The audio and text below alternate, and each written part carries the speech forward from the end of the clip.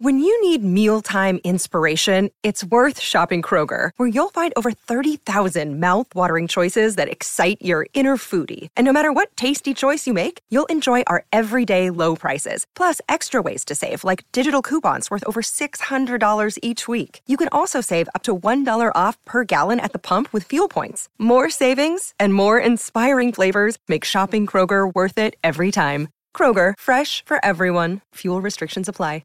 With threats to our nation waiting around every corner, adaptability is more important than ever. When conditions change without notice, quick strategic thinking is crucial. And with obstacles consistently impending, determination is essential in overcoming them. It's this willingness, decisiveness, and resilience that sets Marines apart. With our fighting spirit, we don't just fight battles, we win them. Marines are the constant our nation counts on to fight the unknown. And through adaptable problem solving, we do just that. Learn more at marines.com.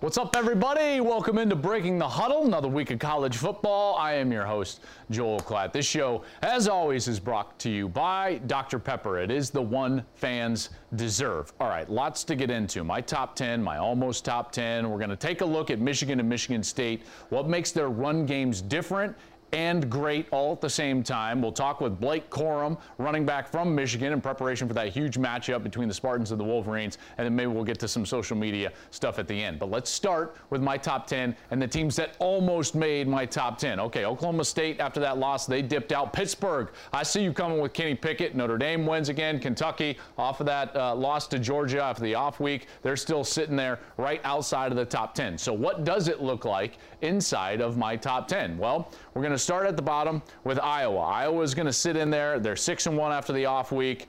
They've got Wisconsin this week in a game in which they are actually dogs. So we'll see if they can stay there. And as we continue to move up, Ole Miss is going to be number 9. Lane Kiffin's got it going down there. Listen, I love Matt Corral. I like a lot of things that they're doing. At number 8, this is where some of the surprises are going to creep up. I've got Cincinnati at 8. I moved them way down, and I'll tell you why in just a moment. At number 7, I've got Oregon. Oregon staying up there after some of these close wins. That win against UCLA was terrific in the Rose Bowl. At number 6, I've got Michigan State, a little higher than what the AP has from Mel Tucker's group. At number 5, I have got Oklahoma. They're moving down after that poor performance against Kansas. At number 4, I've got Michigan. That was an easy win against Northwestern. At number 3, I've got Alabama. 2, I've got Ohio State. I'm sure I'm going to have to talk about that a little bit because that's on the way up for Ryan Day. And at number 1, everybody knows that's going to be Georgia. Let's start with this. When I look at putting together the top 10, the first thing I do is I see a clear point of demarcation between 3 and everybody else. Georgia, Ohio State, and Alabama, to me, when I watch them, are the 3 best teams in college football, regardless of what's going on with record or what happened on the field.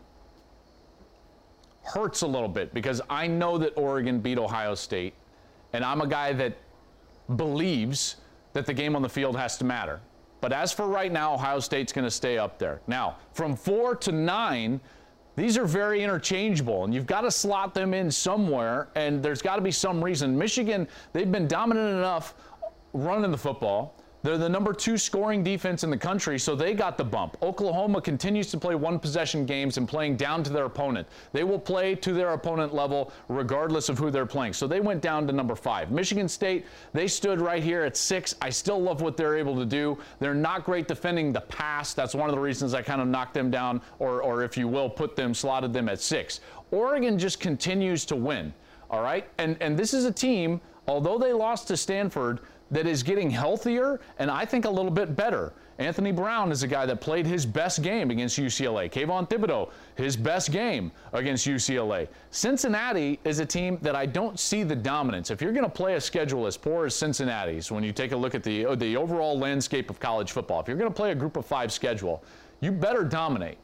I'm a big school snob. I'm sorry. I'm biased about that. You can't have a one-possession win against Navy in which you're holding on after they get an onside kick. You know, and so from there, you know, that's kind of where it settles out. Now let me sit on Ohio State for just a moment.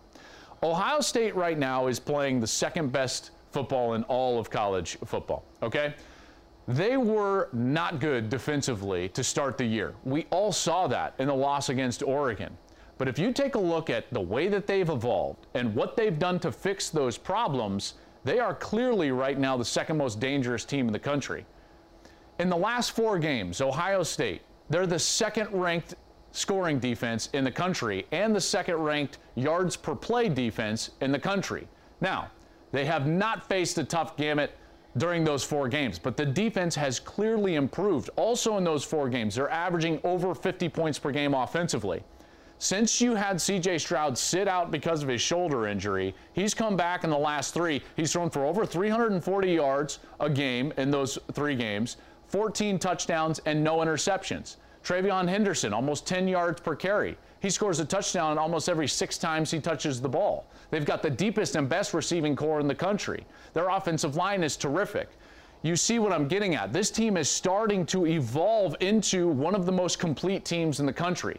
So everyone's asking me, why in the world is Ohio State the number 2 team in the country? Because they're playing the second best football in the country, and that's why I have them right there. And I think also that playoff committee next week when we start looking at the college football playoff rankings, I think they're going to love Ohio State as well. And they'll also give Oregon a nice big bump. And we'll get into should head-to-head matter at some point during the course of the next few weeks when we take a look at the college football playoff rankings as they start coming out next week and beyond.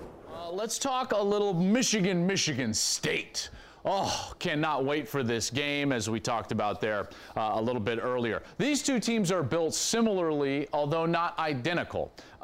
Clearly, they're both running the football well. Michigan State has the leading rusher in the country. Michigan is one of the best rushing teams in all of the Big Ten Conference. But how do they do it? How do they get to the point where they're dominant in the run game? Let's first look at the success that they're having. As I just mentioned here, Michigan, 253 yards per game. That's the top rushing team in the Big Ten. They're 5th in the country. Michigan State, they feature Kenneth Walker. He leads college football with those 142 rushing yards per game.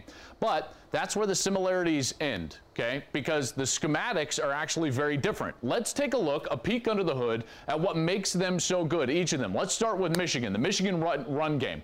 Now, while they do everything, so they'll run zone at times, and they'll run pin and pull, and it's mainly, in terms of their success, their gap and their power schemes, okay? I'll explain it just a little more detailed in a moment. They're trying to overwhelm the defense by adding gaps to the play side. Now, they also have a commitment to the run game in all situations, but let's first look at their ability to run these gap and power schemes, all right? Let's take a look at what they're doing on the field. This is against Washington, okay? Washington's going to drop a safety in the box, so Washington technically has numbers. But what they're going to do here is on the play side, they're going to get movement on the defensive tackle. This is going to allow them to get up to the backside linebacker and have those 2 linemen block those 2 defensive players. Now, if we roll this back just a little bit, here's what you're going to see. The center and the tight end are going to pull around. They're going to provide the extra gap. How? By kicking out the defensive end, and then the tight end can roll up in the middle, and bang, that block is what springs Blake Corum for a huge gain. The safety takes a bad track. Corum's too explosive. He gets to the outside, and he's gone. That's a gap scheme. That's a power scheme. They're pulling guys around to create those extra gaps. Let's take a look at another example of this. This was just last week against Northwestern. Different formation, but the same type of theory. You're going to pull the center. You're going to pull the tight end who's lined up as a fullback. But this one's a little bit different. You've got a hook by the center. Then the tight end is what kicks out, and that's what creates the extra gap for this time Hassan Haskins, who's able to get up for a touchdown. So that's how they're running those gap and power schemes to dominate at the line of scrimmage. It's something that they've done very well, to the tune of the 5th best rushing team in college football. Now, they also have what I would consider an uncommon commitment to the run game. They rush the football in any given situation. The proof is in the pudding. 3rd down and obvious. What are they doing? Let's take a look at a snap against Nebraska. Now, Nebraska is going to have 2 safeties deep. Their walkout linebacker is going to be far walked out. That means they've only got 6 guys in the box. You've got 6 guys to block them. So how do you do that? You kick out with the guards, and you let the center and the tight end roll right up to the linebackers. Look at these blocks. They both put them on their back, and Blake Corum is able to run for the 1st down. Again, that was 3rd and 10. But their commitment to the run game, they'll still hand the football off if the numbers give them that opportunity. That's why they're so dominant in the run game. That's why Michigan can even if you've got extra guys in the box, or even if it's 3rd and 10, they're still going to take the ground game. Now let's take a look at Michigan State. How is it different? Well, they run primarily a zone scheme, okay? This relies on creating defensive lateral movement and creating those little spaces for the back to exploit. So there's more decision-making from the back.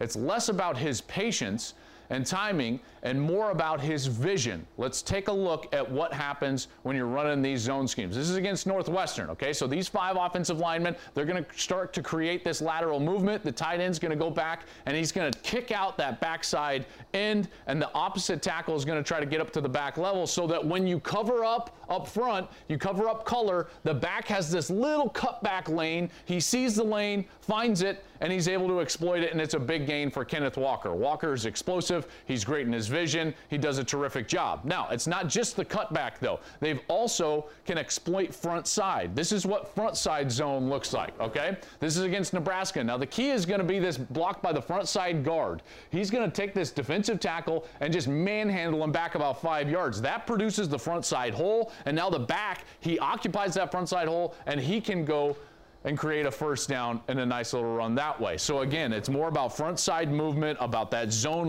lateral movement. If you get the front side hole, boom, you can exploit it. And if not, that cutback is still there.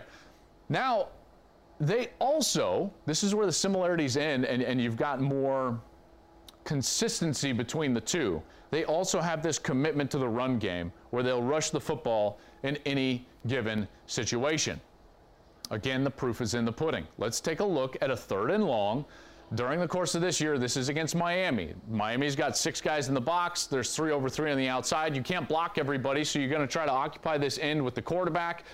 He doesn't do it great, but look at this. Kenneth Walker can still spin out and still get the first down.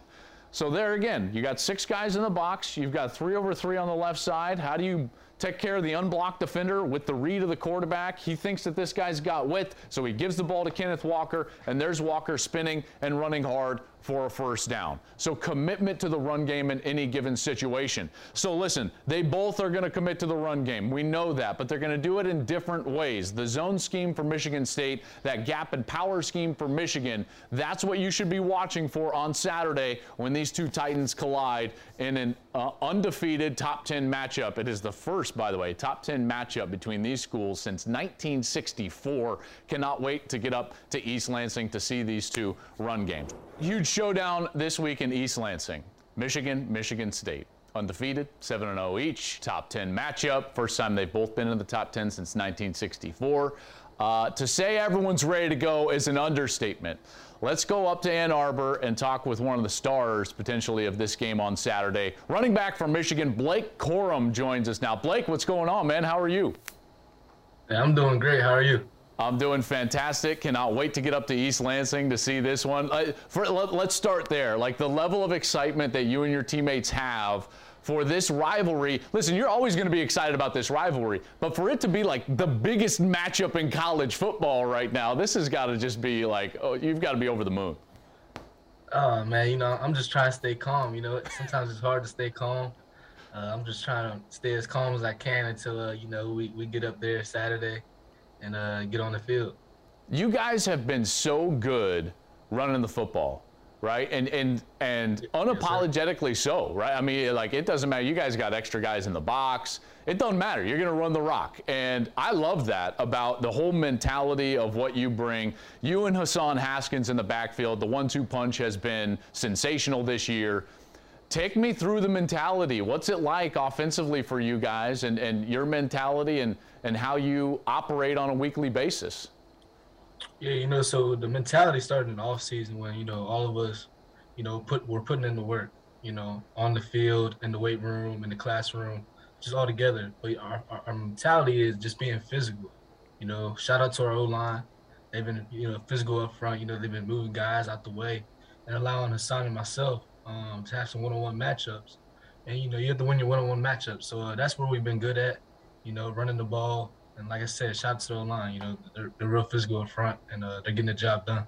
And it hasn't mattered that you guys have been banged up there a little bit. You guys didn't have even like your starting guards Correct. last week. And, you know, Barnhart came in and did a great job. Filiaga came in and did a great, like they played really well up front last week against Northwestern to the tune. You guys didn't even really have to throw the football. You and Hassan were getting it done. Yeah, exactly. You know, the next man has to be ready at all times, and that's what we preach.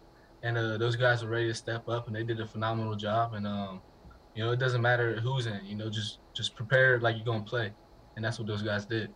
Now, when we talk with your coaching staff, and now this is going to be the third game that we've done of you. We did the Wisconsin game. We've obviously were there last week, and now this is going to be our third game, Gus and I. And all of them talk about your work ethic, but even more than that, not even just individually, it's the competitiveness between you and Hassan in the backfield, whether it's in the weight room or it's in practice, wherever it is. Can you share with us, you know, what it's like between you and Hassan Haskins in terms of the competitive drive to be better than one another, and then what that means to your offense? So, you know, you always need someone that will push you, right? So you probably heard of iron sharpens iron. Yeah. And that's what, you know, Hassan and I are. You know, we sharpen each other, you know, whether it be, like you said, the weight room, whether it be studying the playbook, studying film. Whatever we do, we just want to make sure we're making each other better. And then also we're there for each other, you know. We want to see each other just win. You know, when he's in, I'm cheering him on. When I'm in, he's cheering me on. And we just want to see each other be successful and do great things. And so when you have that type of mindset, you know, it leads to the field and leads to success. And that's why I think, you know, me and Hassan are good back together. You know, we're really good. And we just want each other to be successful. I've heard about the chin up off. Is that how you call it? I don't know. What do you guys like? You hold the chin up, right? I've heard about this. You guys will, and you'll go face to face, right? So you're on bars that like can face each other, and you'll just hold the chin up, and it's like a staring contest until somebody falls down, right? Yeah, that's called the trap chin hold. And so you know you just hang up there, and sometimes they'll change the rules up. It's either the first man that will come down, or you can hold it right here too, and just the first person that arms lock out loses. And so that, you know, it's just always throwing in things where you can compete at, whether it be, like I said, trap chin hold. Sometimes we'll have a bench off, see who can do the most reps, and just competing at everything. Whether it be, we can compete at a conditioning test if you want to. Or we can compete at it doesn't really matter, you know. That's like right. I said, watching film. Who watches the most film? Let's compete at that. Let's just compete at everything and just make each other better. Now, I know that you didn't necessarily grow up in this rivalry, although I know that you were close to it in a certain sense. Will you tell me what playing Michigan State means to you and your teammates? You know, it means a lot to us because I think I said it a couple of days ago in a different interview. But, you know, whoever wins this game gets the bragging rights for the rest of the year. And as a competitor, you know, you don't want no one to hold anything against you. So, you know, it means a lot. You know, both of us going into the game undefeated, both of us top 10 ranked, being from the state of Michigan, team-wise, you know, but it means a lot. It's going to get gritty. It's going to, you know, the tension's building up. And so, you know, like I said, it means a lot, and I'm just ready to go out there and play some ball.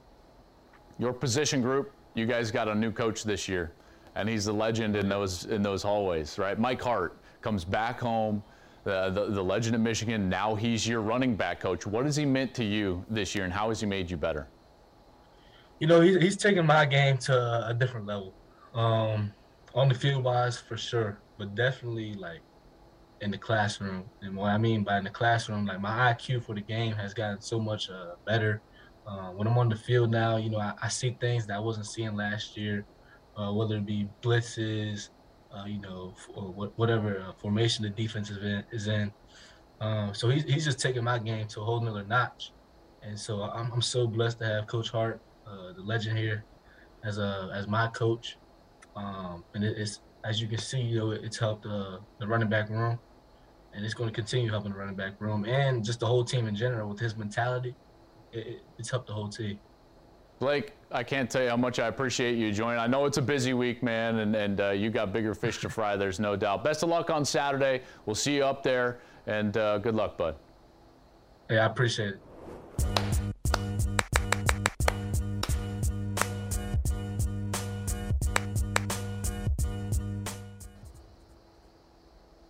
Little clap back time. Let's get into the social media sphere, check out what's going on, because you know it's always so good. Let's check out what's going on Twitter. Okay, Sir Larry Wildman from Wall Street, maybe? Is that you, Sir Larry? I'm not sure. Let's see. He says, quote, Michigan has the best run game in the Big Ten, end quote, question mark.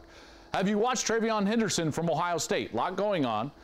And I can answer all of this factually, Sir Larry Wildman, and in doing such, will break you, mate, in two pieces over my knees. First, the first thing that I say there, that Michigan has the best run game in the Big Ten, is factually accurate. They run for 253 yards per game. That's exactly 46. Yes, 46 yards better than Ohio State, who runs for 207 yards per game. They run for more touchdowns. Now, one thing Ohio State does is they run for more yards per rush than Michigan. Does that mean they have the best run game in the Big Ten? No. The number one run game in the Big Ten is Michigan. So that was factually accurate. Then you also asked me, have I watched TreVeyon Henderson? Yes, I have watched TreVeyon Henderson. He runs for about 10 yards per carry. He's scoring a touchdown about once every 6 times he touches the football. He's very good. But that does not mean that they have the top rushing game in the Big Ten. So, Sir Larry Wildman, now that I can buy you 6 times over, your tweet, sir, is false. I do love the anonymous account, though, and I love a good parody when I see it. But if you're going to come at Klatt, you better come with better stuff than that. This has been Breaking the Huddle, folks. Huge matchup in East Lansing. Michigan State, Michigan. Big noon Saturday. Gus, Ginny, and I will be there. Big noon kickoff will be there. Coverage gets started at 10 a.m. Eastern. Make sure you're watching. This one's going to be fantastic. This has been brought to you, the entire show, by Dr. Pepper. It is the one fans deserve. Can't wait for Saturday, everybody. Enjoy the week.